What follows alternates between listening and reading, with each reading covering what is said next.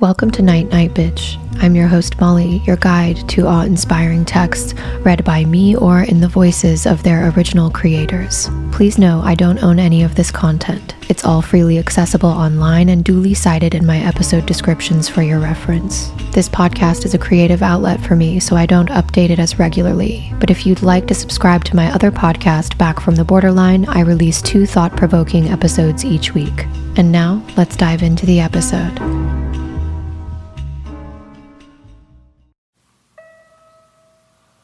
Welcome. It's time to rest your weary mind, unwind, escape the matrix, and explore the arcane.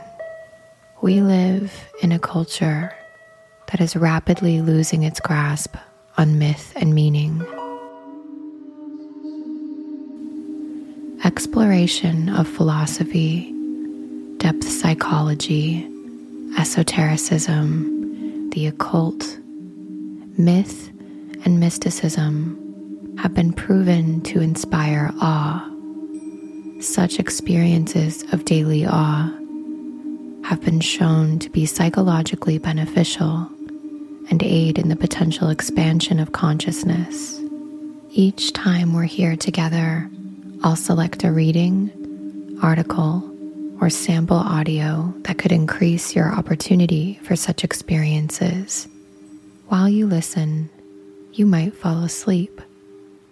You might wake up. You might do both. Maybe finding the perfect balance between awake and dreaming is exactly what you always needed. Night night, bitch.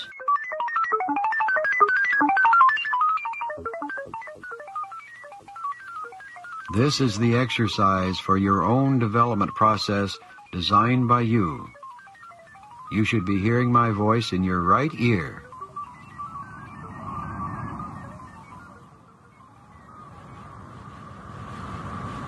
Remember the purpose, your purpose for this exercise, and begin your pre-preparation process now. The affirmation beginning, I am more than my physical body.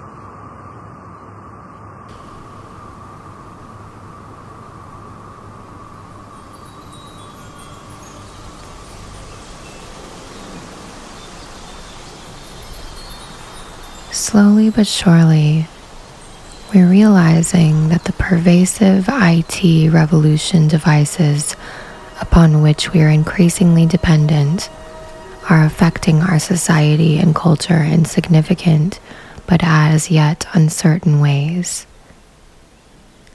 We're noticing more in part because, as Marianne Wolf has pointed out, this technology is changing what, how, and why we read, and in turn, what, how, and why we write, and even think. Harold Innis noted in 1948, as television was on the cusp of revolutionizing American life, that sudden extensions of communication are reflected in cultural disturbances. And it's clear we are stumbling through another such episode. Such disturbances today are manifold, and as before, their most critical aspects may reside in alterations to both the scope and nature of literacy. And as with any tangle between technology and culture, empirical evidence is elusive, but at least 2 things are clear. For one, the new digital technology is democratizing written language and variously expanding the range of people who use and learn from it. It may also be diffusing culture, music and film, and all kinds of cheaply and easily available to almost everyone. In some respects, new digital technologies are decreasing social isolation, even if in other respects they may be increasing it. Taken together, these technologies may be creating novel neural pathways, especially in developing young brains, that promise greater, if different kinds of cognitive capacities albeit capacities we cannot predict or even imagine with confidence. But it's also clear that something else has been lost. Nicholas Carr's 2010 book, The Shallows, begins with the author's irritation at his own truncated attention span for reading. Something neuropsychological is happening to us, he argued, and we don't know what it is. That must be the case because if there is any law of neurophysiology, it's that the brain wires itself continuously in accordance with its every experience. A decade later, Carr's discomfort is shared by growing legions of frustrated, formally serious readers. In her 2018 book, Reader Come Home, Woolf uses cognitive neuroscience and developmental psycholinguistics to study the reading brain and literacy development, and in doing so, helps identify what is being lost. According to Woolf, we're losing what she calls deep literacy, or deep reading. This doesn't include decoding written symbols, writing one's name, or making lists. Deep literacy is what happens when a reader engages with an extended piece of writing in such a way as to anticipate an author's direction and meaning, and engaging what one already knows in a dialectical process with the text. The result, with any luck, is a fusion of writer and reader with the potential to bear original insight. Deep literacy has wondrous effects, nurturing our capacity for abstract thought, enabling us to pose and answer difficult questions, empowering our creativity and imagination, and refining our capacity for empathy. It's also generative of successive new insight as the brain circuitry for reading recursively builds itself forward. It is and does all these things in part because it touches off a revolution in the brain, meaning that it has distinctive and describable neurophysiological consequences. Understanding deep literacy as a revolution in the brain has potential payoffs for understanding aspects of history and contemporary politics alike. Deep reading has, in large part, informed our development as humans in ways both physiological and cultural. And it is what ultimately allowed Americans to become we the people, capable of self-government. If we're losing the capacity for deep reading, we must also be prepared to lose other, perhaps even more precious parts of what deep reading has helped us to build. Scientists continue to debate the question of addiction to technology and its effects on memory and social isolation, a question transformed anew in the dozen years since June 2007 introduction of the iPhone. But beyond the addiction debate, few cognitive scientists doubt that so-called multitasking is merely the ability to get many things done quickly and poorly. And no one doubts that heavy screen use has destroyed our attention spans. But more than attention spans are at stake. Beyond self-inflicted attention deficits, people who cannot deeply read, or who do not use and hence lose the deep reading skills they learned, typically suffer from an attenuated ability to comprehend and use abstract reasoning. In other words, if you can't or don't slow down sufficiently to focus quality attention, what Woolf calls cognitive patience, on a complex problem, you cannot effectively think about it. We know that prolonged and repetitive exposure to digital devices changes the way we think and behave, in part because it changes us physically. Your brain adapts to its environment. The devices clearly can be addictive. Indeed, they are designed to be addictive. Technology companies know that swiping trains the brain in certain ways. Designers of this technology know what produces quick bursts of dopamine and oxytocin.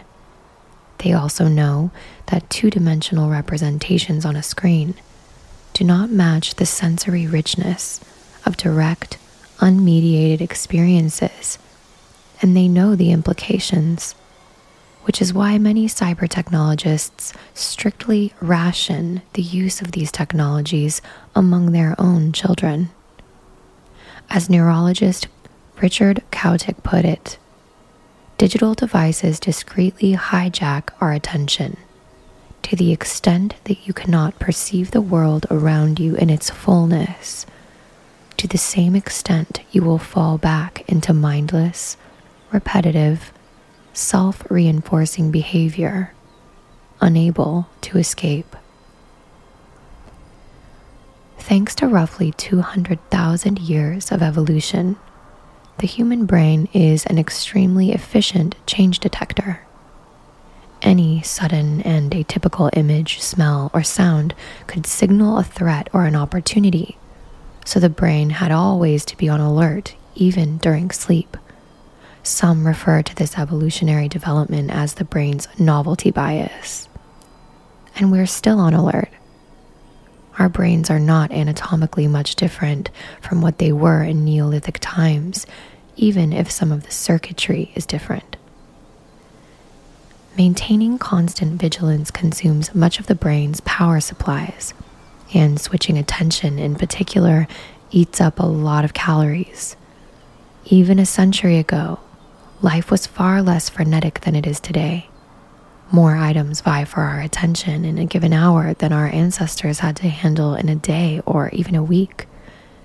As Kautic puts it, we ask our Stone Age brains to sort, categorize, parse, and prioritize torrential data streams it never evolved to juggle. While in the background, we have to stay ever vigilant to change in every sensory channel. Screens of all sorts serve up rapidly changing images, jump cuts between scenes, erratic motion, and non-linear narratives that spill out in fragments. Is it any wonder people today complain of mental fatigue? Fatigue makes it even harder to sort the trivial from the salient and navigate the glut of decisions modern life throws at us. The knock-on issue thus becomes clear. It's hard to sustain the attention necessary for deep reading when we're distracted and exhausted from being both sped up and overloaded, what tech writer Linda Stone aptly calls continuous partial attention. And many, particularly those who've never inculcated the discipline that comes with a serious education, have become addicted to distraction. The neuroscientist Daniel Levitin explains it more specifically. Multitasking creates a dopamine addiction feedback loop, effectively rewarding the brain for losing focus and for constantly searching for external stimulation. A sadder and more troubling knock-on effect also reveals itself. If you do not deeply read, you do not cultivate a capacity to think, imagine, and create. You therefore may not realize that anything more satisfying than a video game even exists. Fully immerse yourself in digital life, and timelines will flatten into unconnected dots, rendering a person present-oriented and unable to either remember or plan well. That permanently zoned-out person will become easy prey for the next demagogue with an attractive promise and a mesmerizing spectacle. Mediated electronic interactions also create forms of what could be called acquired social autism. Any experienced high school guidance counselor can attest that most of their students no longer have the social skills necessary to, for example, speak to college admissions personnel one-on-one, There is also growing empirical evidence of social media fatigue. Our gadgets create exhaustion, isolation, loneliness, and depression, which track with the rise of suicide rates in younger age cohorts.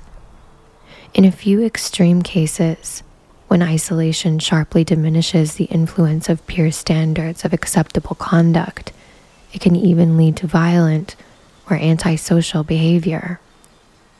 In science fiction, the typical worry is that machines will become more human-like.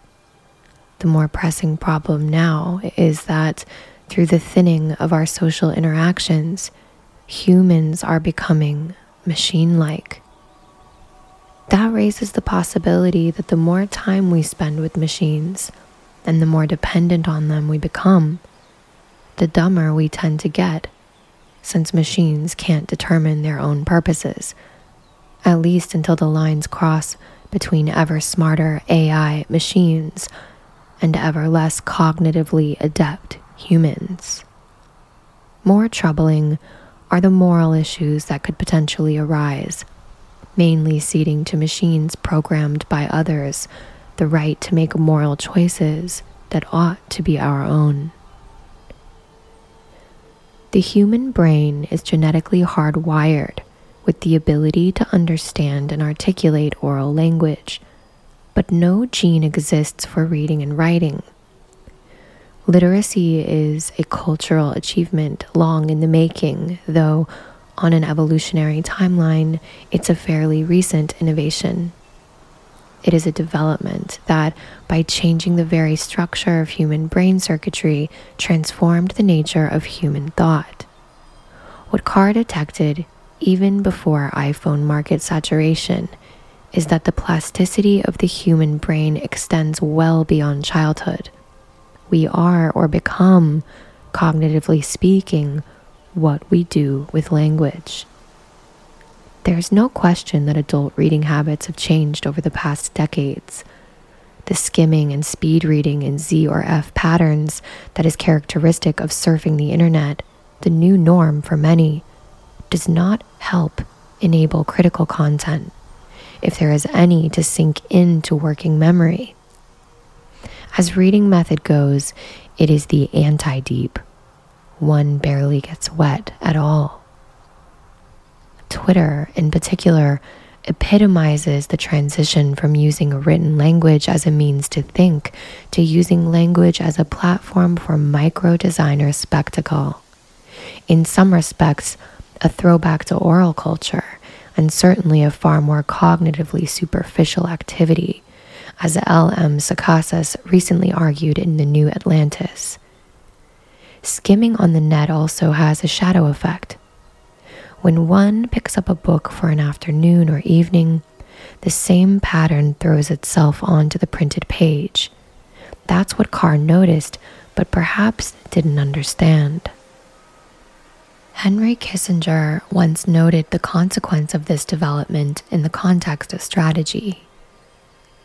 Reading books requires you to form concepts, to train your mind to relationships. A book is a large intellectual construction. You can't hold it all in mind easily or at once. You have to struggle to internalize it. Now, there's no need to internalize it because each fact can instantly be called up again on the computer. There's no context, no motive. Information is not knowledge. People are not readers now, but researchers. They float on the surface. This new thinking erases context. It disaggregates everything. All this makes strategic thinking about world order nearly impossible to achieve. Neil Postman put it succinctly, if more broadly, in 1985. Only in the printed word can complicated truths be rationally conveyed. But Kissinger is getting at something else here, namely the source of original thought. The deep reading brain excels at making connections among analogical, inferential, and empathetic modes of reasoning, and knows how to associate them all with accumulated background knowledge. That constellation of sources and connections is what enables not just strategic thinking, but original thinking more broadly. So could it be that the failures of the American political class to fashion useful solutions to public and foreign policy challenges turn not just on polarization and hyperpartisanship, but also on the strong possibility that many of these non-deep readers are no longer able to think below the surface tension of a tweet? Absence of thought as a mode of cognition likewise stifles imagination and feeds cultural insularity. Along with the technology-enabled prevalence of mediated interactions as opposed to face-to-face ones, insularity in turn conduces to the narrow tribal emotions of identity politics. The echo chamber effect, characteristic of mediated electronic interactions, turns to truncate a person's ambit of empathy, and not just as regards politics. It could be, in other words, that we skim now with respect to our emotions as well as our thinking. How else is it possible to degrade the beauty and difficulty of friendship into friending someone instantaneously on Facebook? Deep reading, contrarily, deepens and widens our theory of mind in both its rational and affective aspects. Fiction reading, in particular, enables us to stimulate the consciousness of another person. Indeed, our developing the ability to deep read is part of what made us human. Pre-literature cultures can be rich and imaginative without written language, but unless people capable of mobilizing their imaginations to spin wondrous stories and discover empirical truths about the world can get them written down, there's a limit to how long the power of those stories and insights can endure. The writing process we use to objectify knowledge gained, processes that make intersubjective sharing stable and long-standing over generations, have become integral to who we are. Literacy as a cultural achievement changed society because it enabled humans to learn from predecessors long since deceased and teach those who come along after, thus creating skeins of intergenerational conversation that no other animal can match. In other words, literacy enabled the sum of education in schools, libraries and archives, research and coordinated human work to generate a reality far more massive and seemingly objective than what Kenneth Burke once called our biosensory bit of reality, the paper-thin line of our own particular lives. The rewards of deep reading are cumulative over time, therefore not only in the individual, but also in society. Deep literacy marks the birth of useful abstractions bearing profound implications for moral reasoning. As Hermann Hesse pointed out, without words, without writing, and without books, there would be no history, and so there would be no concept of humanity. Those of you reading or listening to this essay developed these habits of mind as children who learned to read and now continue to do so as adults. In an odd way, that's the problem.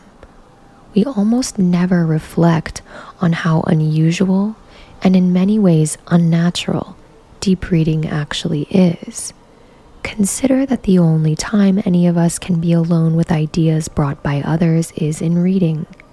It is, as Marcel Proust put it, on reading, that fertile miracle of communication that takes place in the middle of solitude. Otherwise, we are each necessarily engaged in dialogue with one another more in the flesh people. In other words, we experience the community as context, simultaneously with the ideas. Deep reading alone creates the possibility of a private internal dialogue with an author not physically present. More importantly, when we're immersed in deep reading, we bracket our sensory surroundings and social context to become engrossed in worlds that exist only in our heads. The power of this out-of-body capacity is quite remarkable. Woolf cites research showing that when a fictional character with whom the reader has developed an affinity is running in the text, the deep reader's motoric regions activate as if he were actually running instead of just sitting in the chair reading. So we can be in our heads nowhere real, but being there imaginatively creates real effects nonetheless.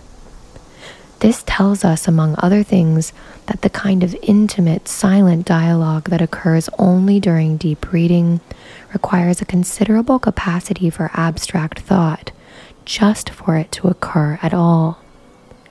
In deep reading, we separate the message of the text from the author. We decontextualize it, in other words, and therefore necessarily abstract it. For those who make a habit of deep reading, cognitive capacities for such abstract thinking expand to fill our appetites, or what we may call our pressing artificial needs. And those needs can become pressing because the material world, while expansive and rich, has limits that the world of the abstract and imaginative very likely does not. So once into that world, the appetite to explore more of what we, with helpful authorial others, conspire to invent can become irresistible, at least this side of the dinner bell. In order for deep reading to exist, there also must be deep writing. The author must abstract the message being crafted because usually no specific reader can readily anticipate or held in mind. Classes or kinds of people can be identified as a writer's target audience, but that's different. And that too requires a kind of decontextualized abstract thought. Thus, we have a writer privately squeezing into an artificial decontextualized space in order to convey something, fictive or not, to unknown readers in unknown but theoretically very distant times who are similarly situated, so to speak, in an artificial decontextualized space. If this is not in some non-trivial sense an unnatural act for human beings to engage in, then what is? And yet, we typically overlook how significant this act is for us as individuals and to us collectively as a society. We only feel uncomfortable when we sense, as did Carr, our earned capacities somehow slipping away. Or when we worry that cognitively sped up and multitasking young brains may not acquire sufficient capacities for critical thinking, personal reflection, imagination, and empathy, and hence will become easy prey for charlatans and demagogues. Deep literacy has often been overlooked as a factor in history because historians are so deeply enmeshed in a world of deep reading that they, like the proverbial fish in water, take its existence for granted. A poignant example is that of Karl Jaspers, famous for his theory of the axial age. Jaspers observed that several civilizational tones with little to no contact between them nevertheless developed several philosophical themes seemingly in common at around the same time period, between the 8th and 3rd centuries BC. Why is this so constituted a mystery for Jaspers and the many interpreters his 1940 study attracted?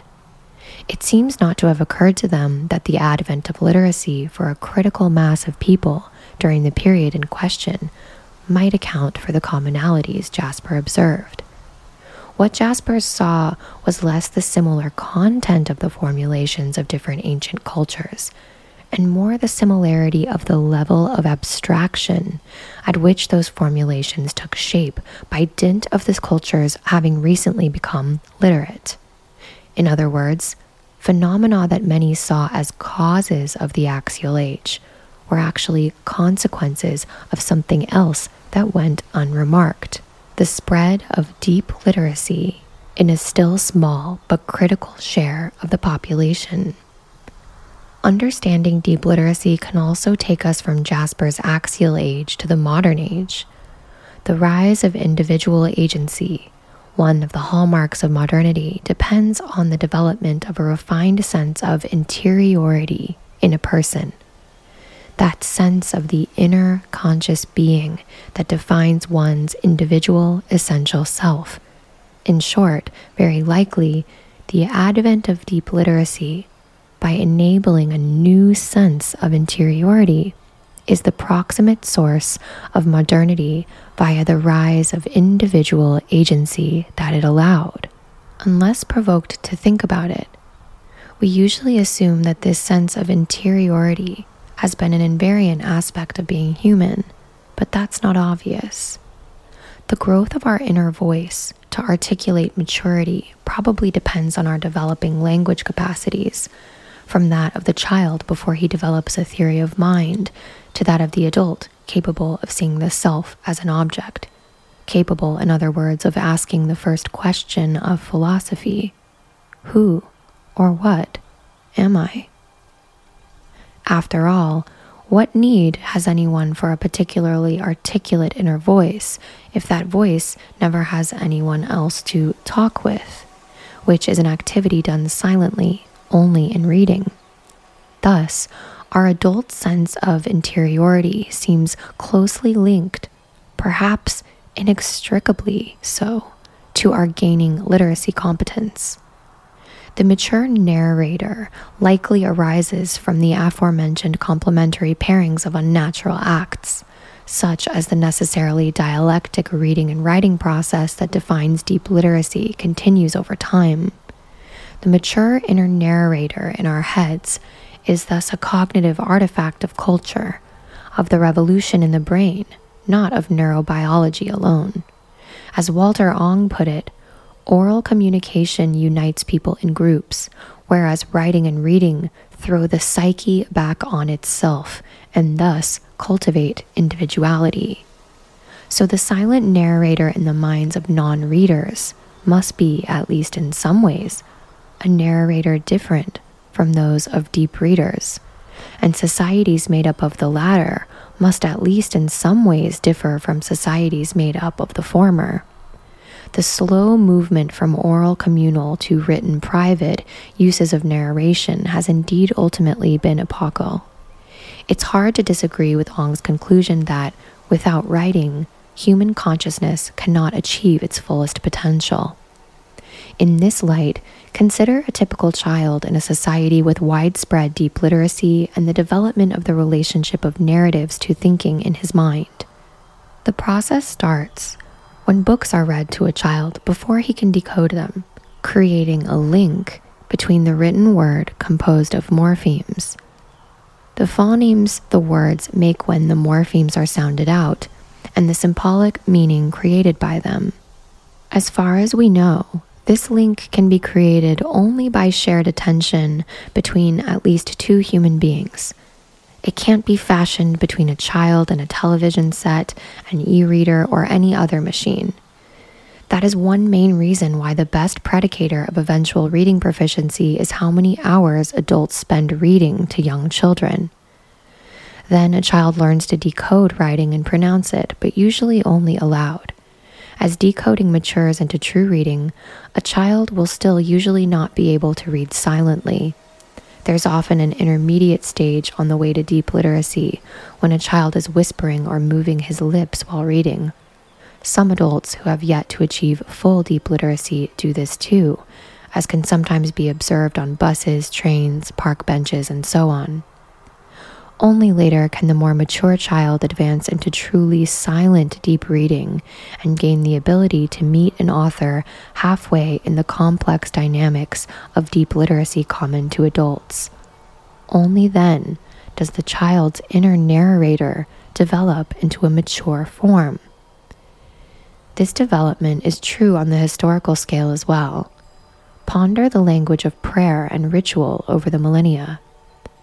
Ancient prayer was, and most ritual prayer is still, communal, so liturgy is meant to be spoken aloud, chanted, or sung. But even individual prayer, whether it takes place in a group setting or alone, is not usually supposed to be completed silent even today. Lips need to move. This tradition, at one point itself a novelty as illustrated by the exchange between Hannah and Eli at Shiloh and Samuel, is a remnant of an earlier time when truly silent prayer and silent reading was all but unknown, a time when nearly all writing that went beyond mere lists was integrally related to and arose from within religion. The rise of Protestantism has everything to do with Martin Luther's key insight that the essence of a person is the soul within. Hence his view that the priestly rituals of the church were in vain because they could not penetrate into the interiority of the soul, could not directly engage the inner person, could not converse with the inner narrator. In his view, the ritual was functionally mute and thus useless, but probably unbeknownst to Luther, his own deep literacy likely formed the portal of his sense of interiority, and therefore presaged his theological discovery. Protestantism's focus on Scripture in the new theological dispensation was not coincidental, to put it mildly. The rise of deep literacy is enough people in early modernity, mightily aided, of course, by Gutenberg's invention of movable type, was the precondition of Protestantism's firm establishment and rapid growth, and its establishment was in turn a major accelerator of deep literacy in the societies in which it became the principal faith community, in large because Protestants ordained compulsory schooling for all children. The Reformation found a very powerful engine in the establishment of these schools. Wherever Protestant beliefs spread, state-mandated education soon followed, each reinforcing the other. This rendered the Reformation a twin theological political movement based on the idea of conscience as the fulcrum. Conscience was central to arriving at theological truth through reading Scripture, and theological truth led to a social consensus on the importance of conscience in the political arena as well. The simple understanding here was that the capacity for moral reasoning is essential for an individual to come to religious truth, and moral reasoning, collected into a social ethos, is the only foundation for a morally just political order. The individual and socio-political facets of conscience reinforcing each other in a virtuous cycle. The eventual consequences of this development for the West and in due course for the world have been huge. The Protestant way of thinking about the relationship between the individual and society is quintessentially modern because it starts with individual, not corporate, agency. As far as political thought goes, this is the origin of our we the people. God's will is implemented upward through popular sovereignty, not downward from the divine right of kings. This is where the moral basis for modern liberal democracy comes from, and without the spread of deep literacy, it likely doesn't come at all. It's simply not possible to build a bourgeois economy and society without enough people who are literate and numerate to operate them. The capacity for abstract reasoning, too, is integral to liberal democratic politics. The concepts of representation, the virtues of doubt, dissent, and humility, and the concept of a depersonalized constitutional order are all very abstract ideas. Is it possible that an emotionally more volatile, post-deep literate society may at a certain tipping point regress to accommodate and to even prefer less refined and earned forms of governance? We know what such a regression would basically look like. A less abstract, repersonalized form of social and political authority concentrated in a great authoritarian leader.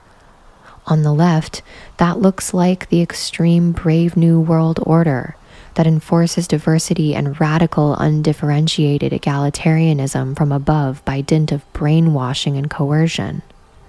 On the right, it looks like an extreme form of conservative nationalism, the nation, defined as white Americans and tolerated non-whites, in which the state provides social and economic security while strictly policing both its literal and figurative borders.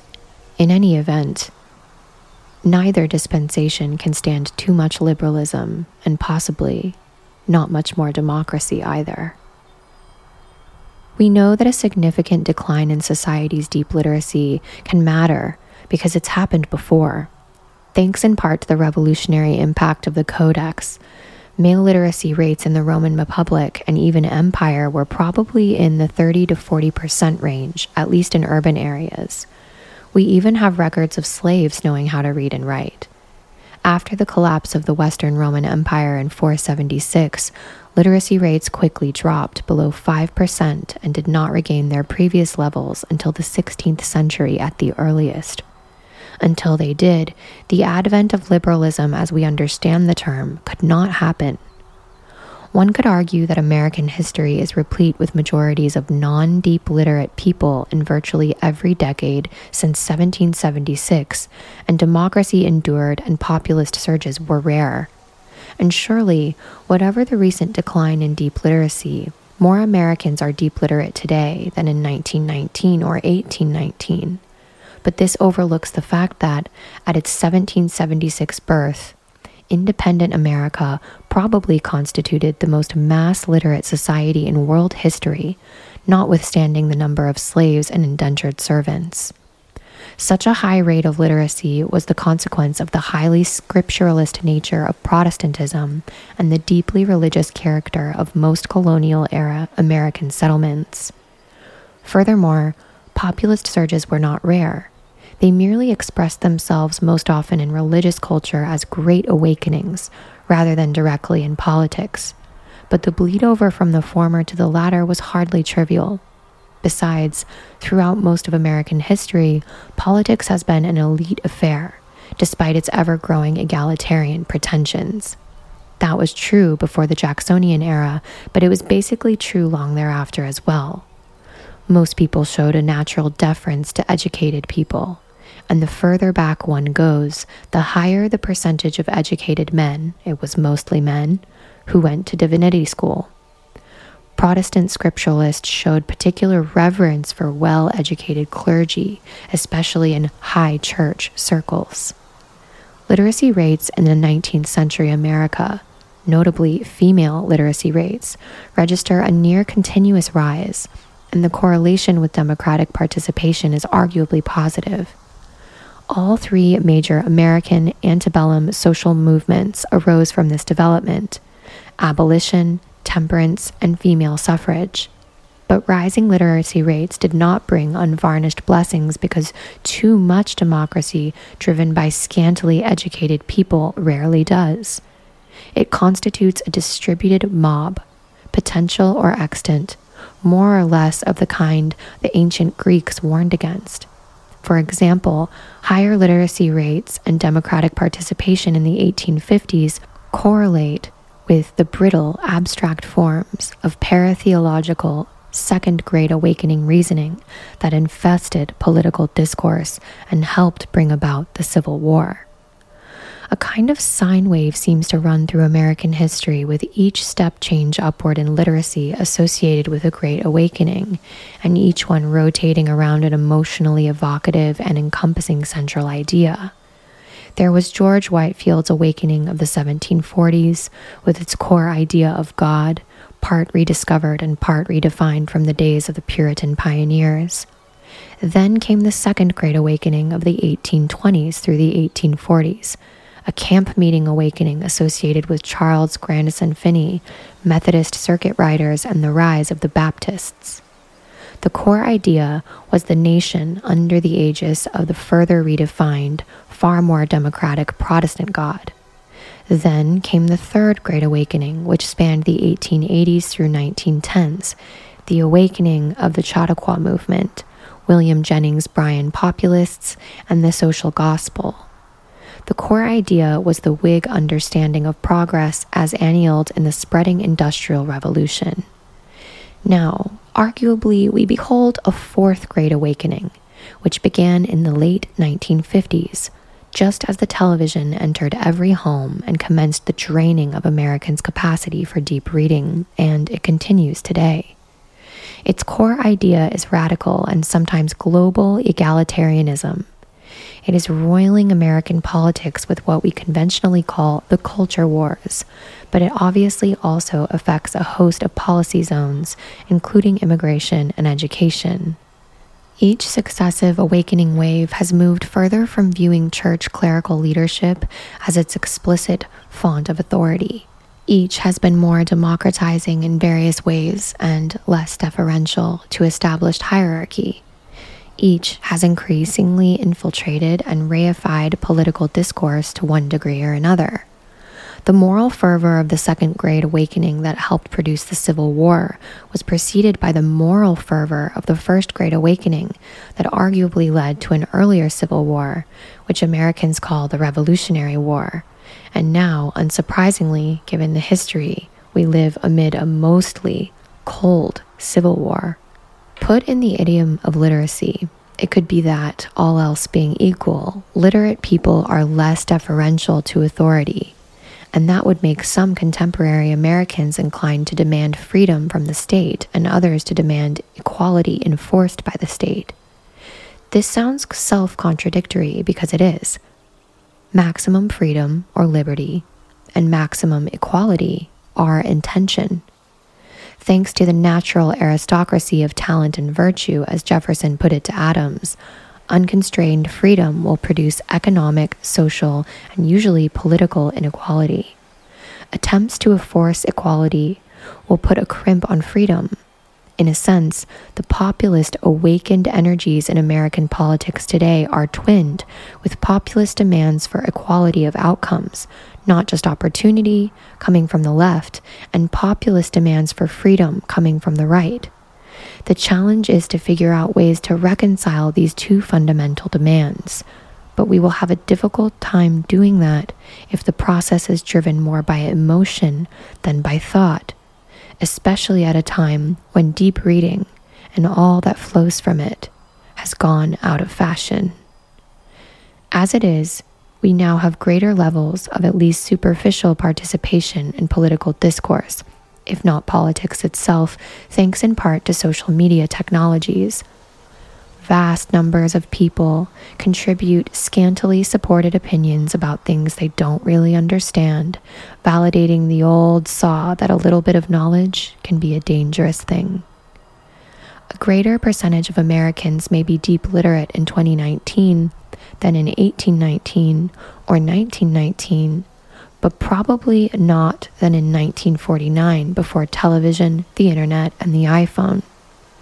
We've reached a stage at which many professors dare not assign entire books or large parts of moderately challenging ones to undergraduates because they know they won't read them.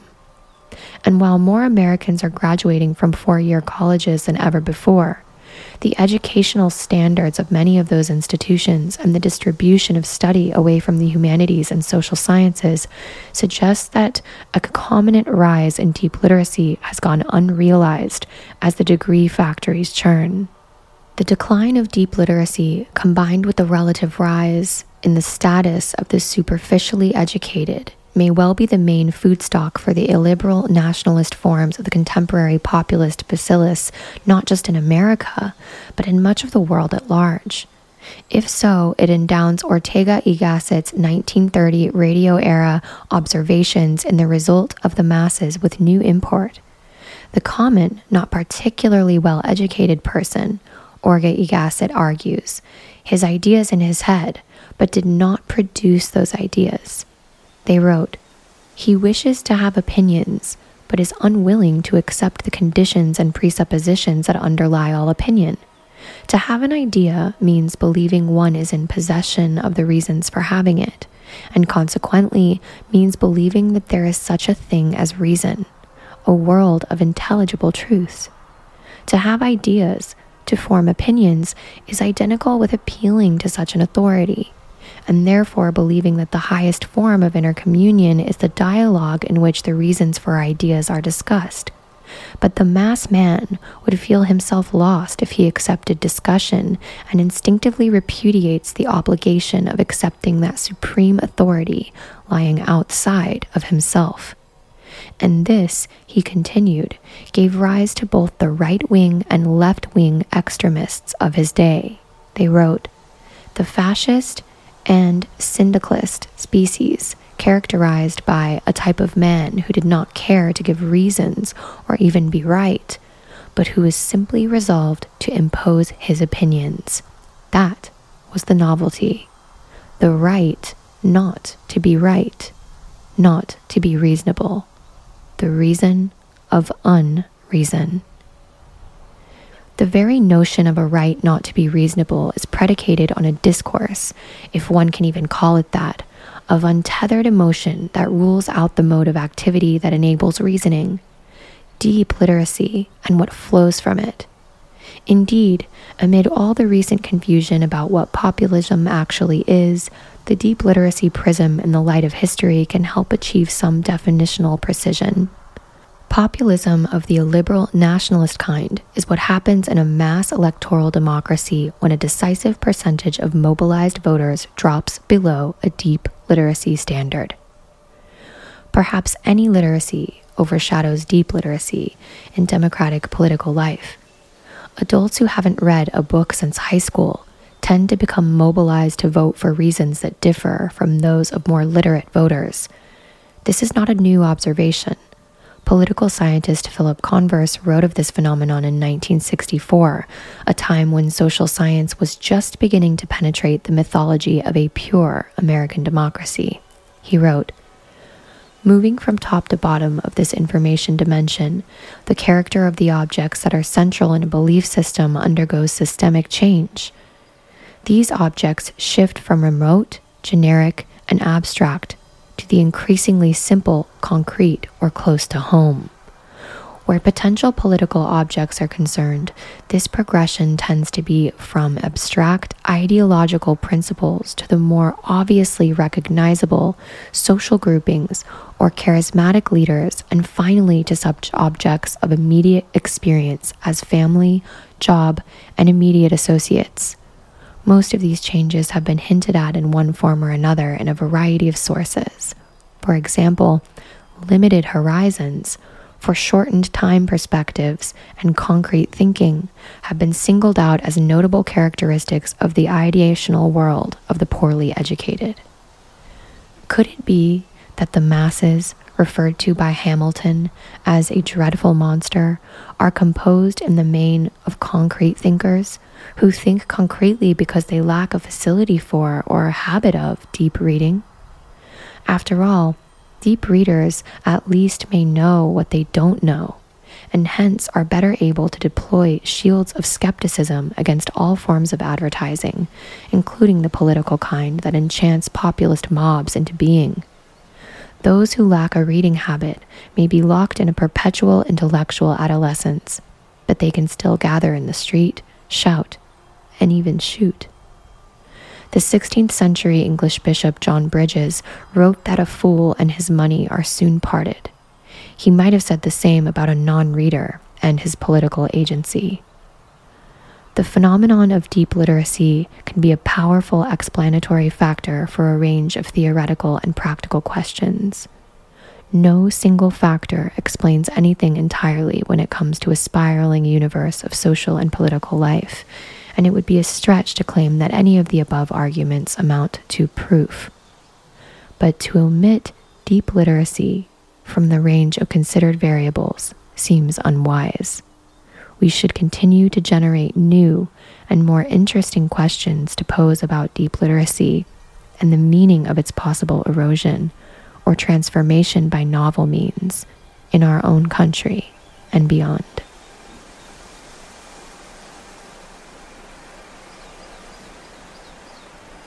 Thank you for venturing into the unknown with me.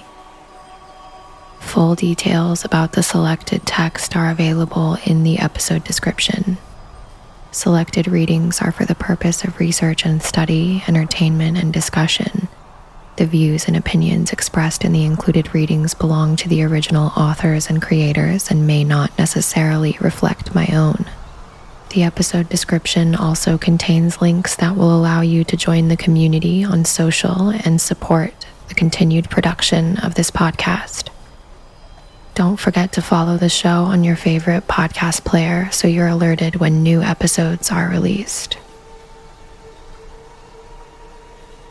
In a wonderland they lie, dreaming as the days go by, dreaming as the summers die, ever drifting down the stream, lingering in the golden gleam. Life, what is it but a dream? Night, night, bitch.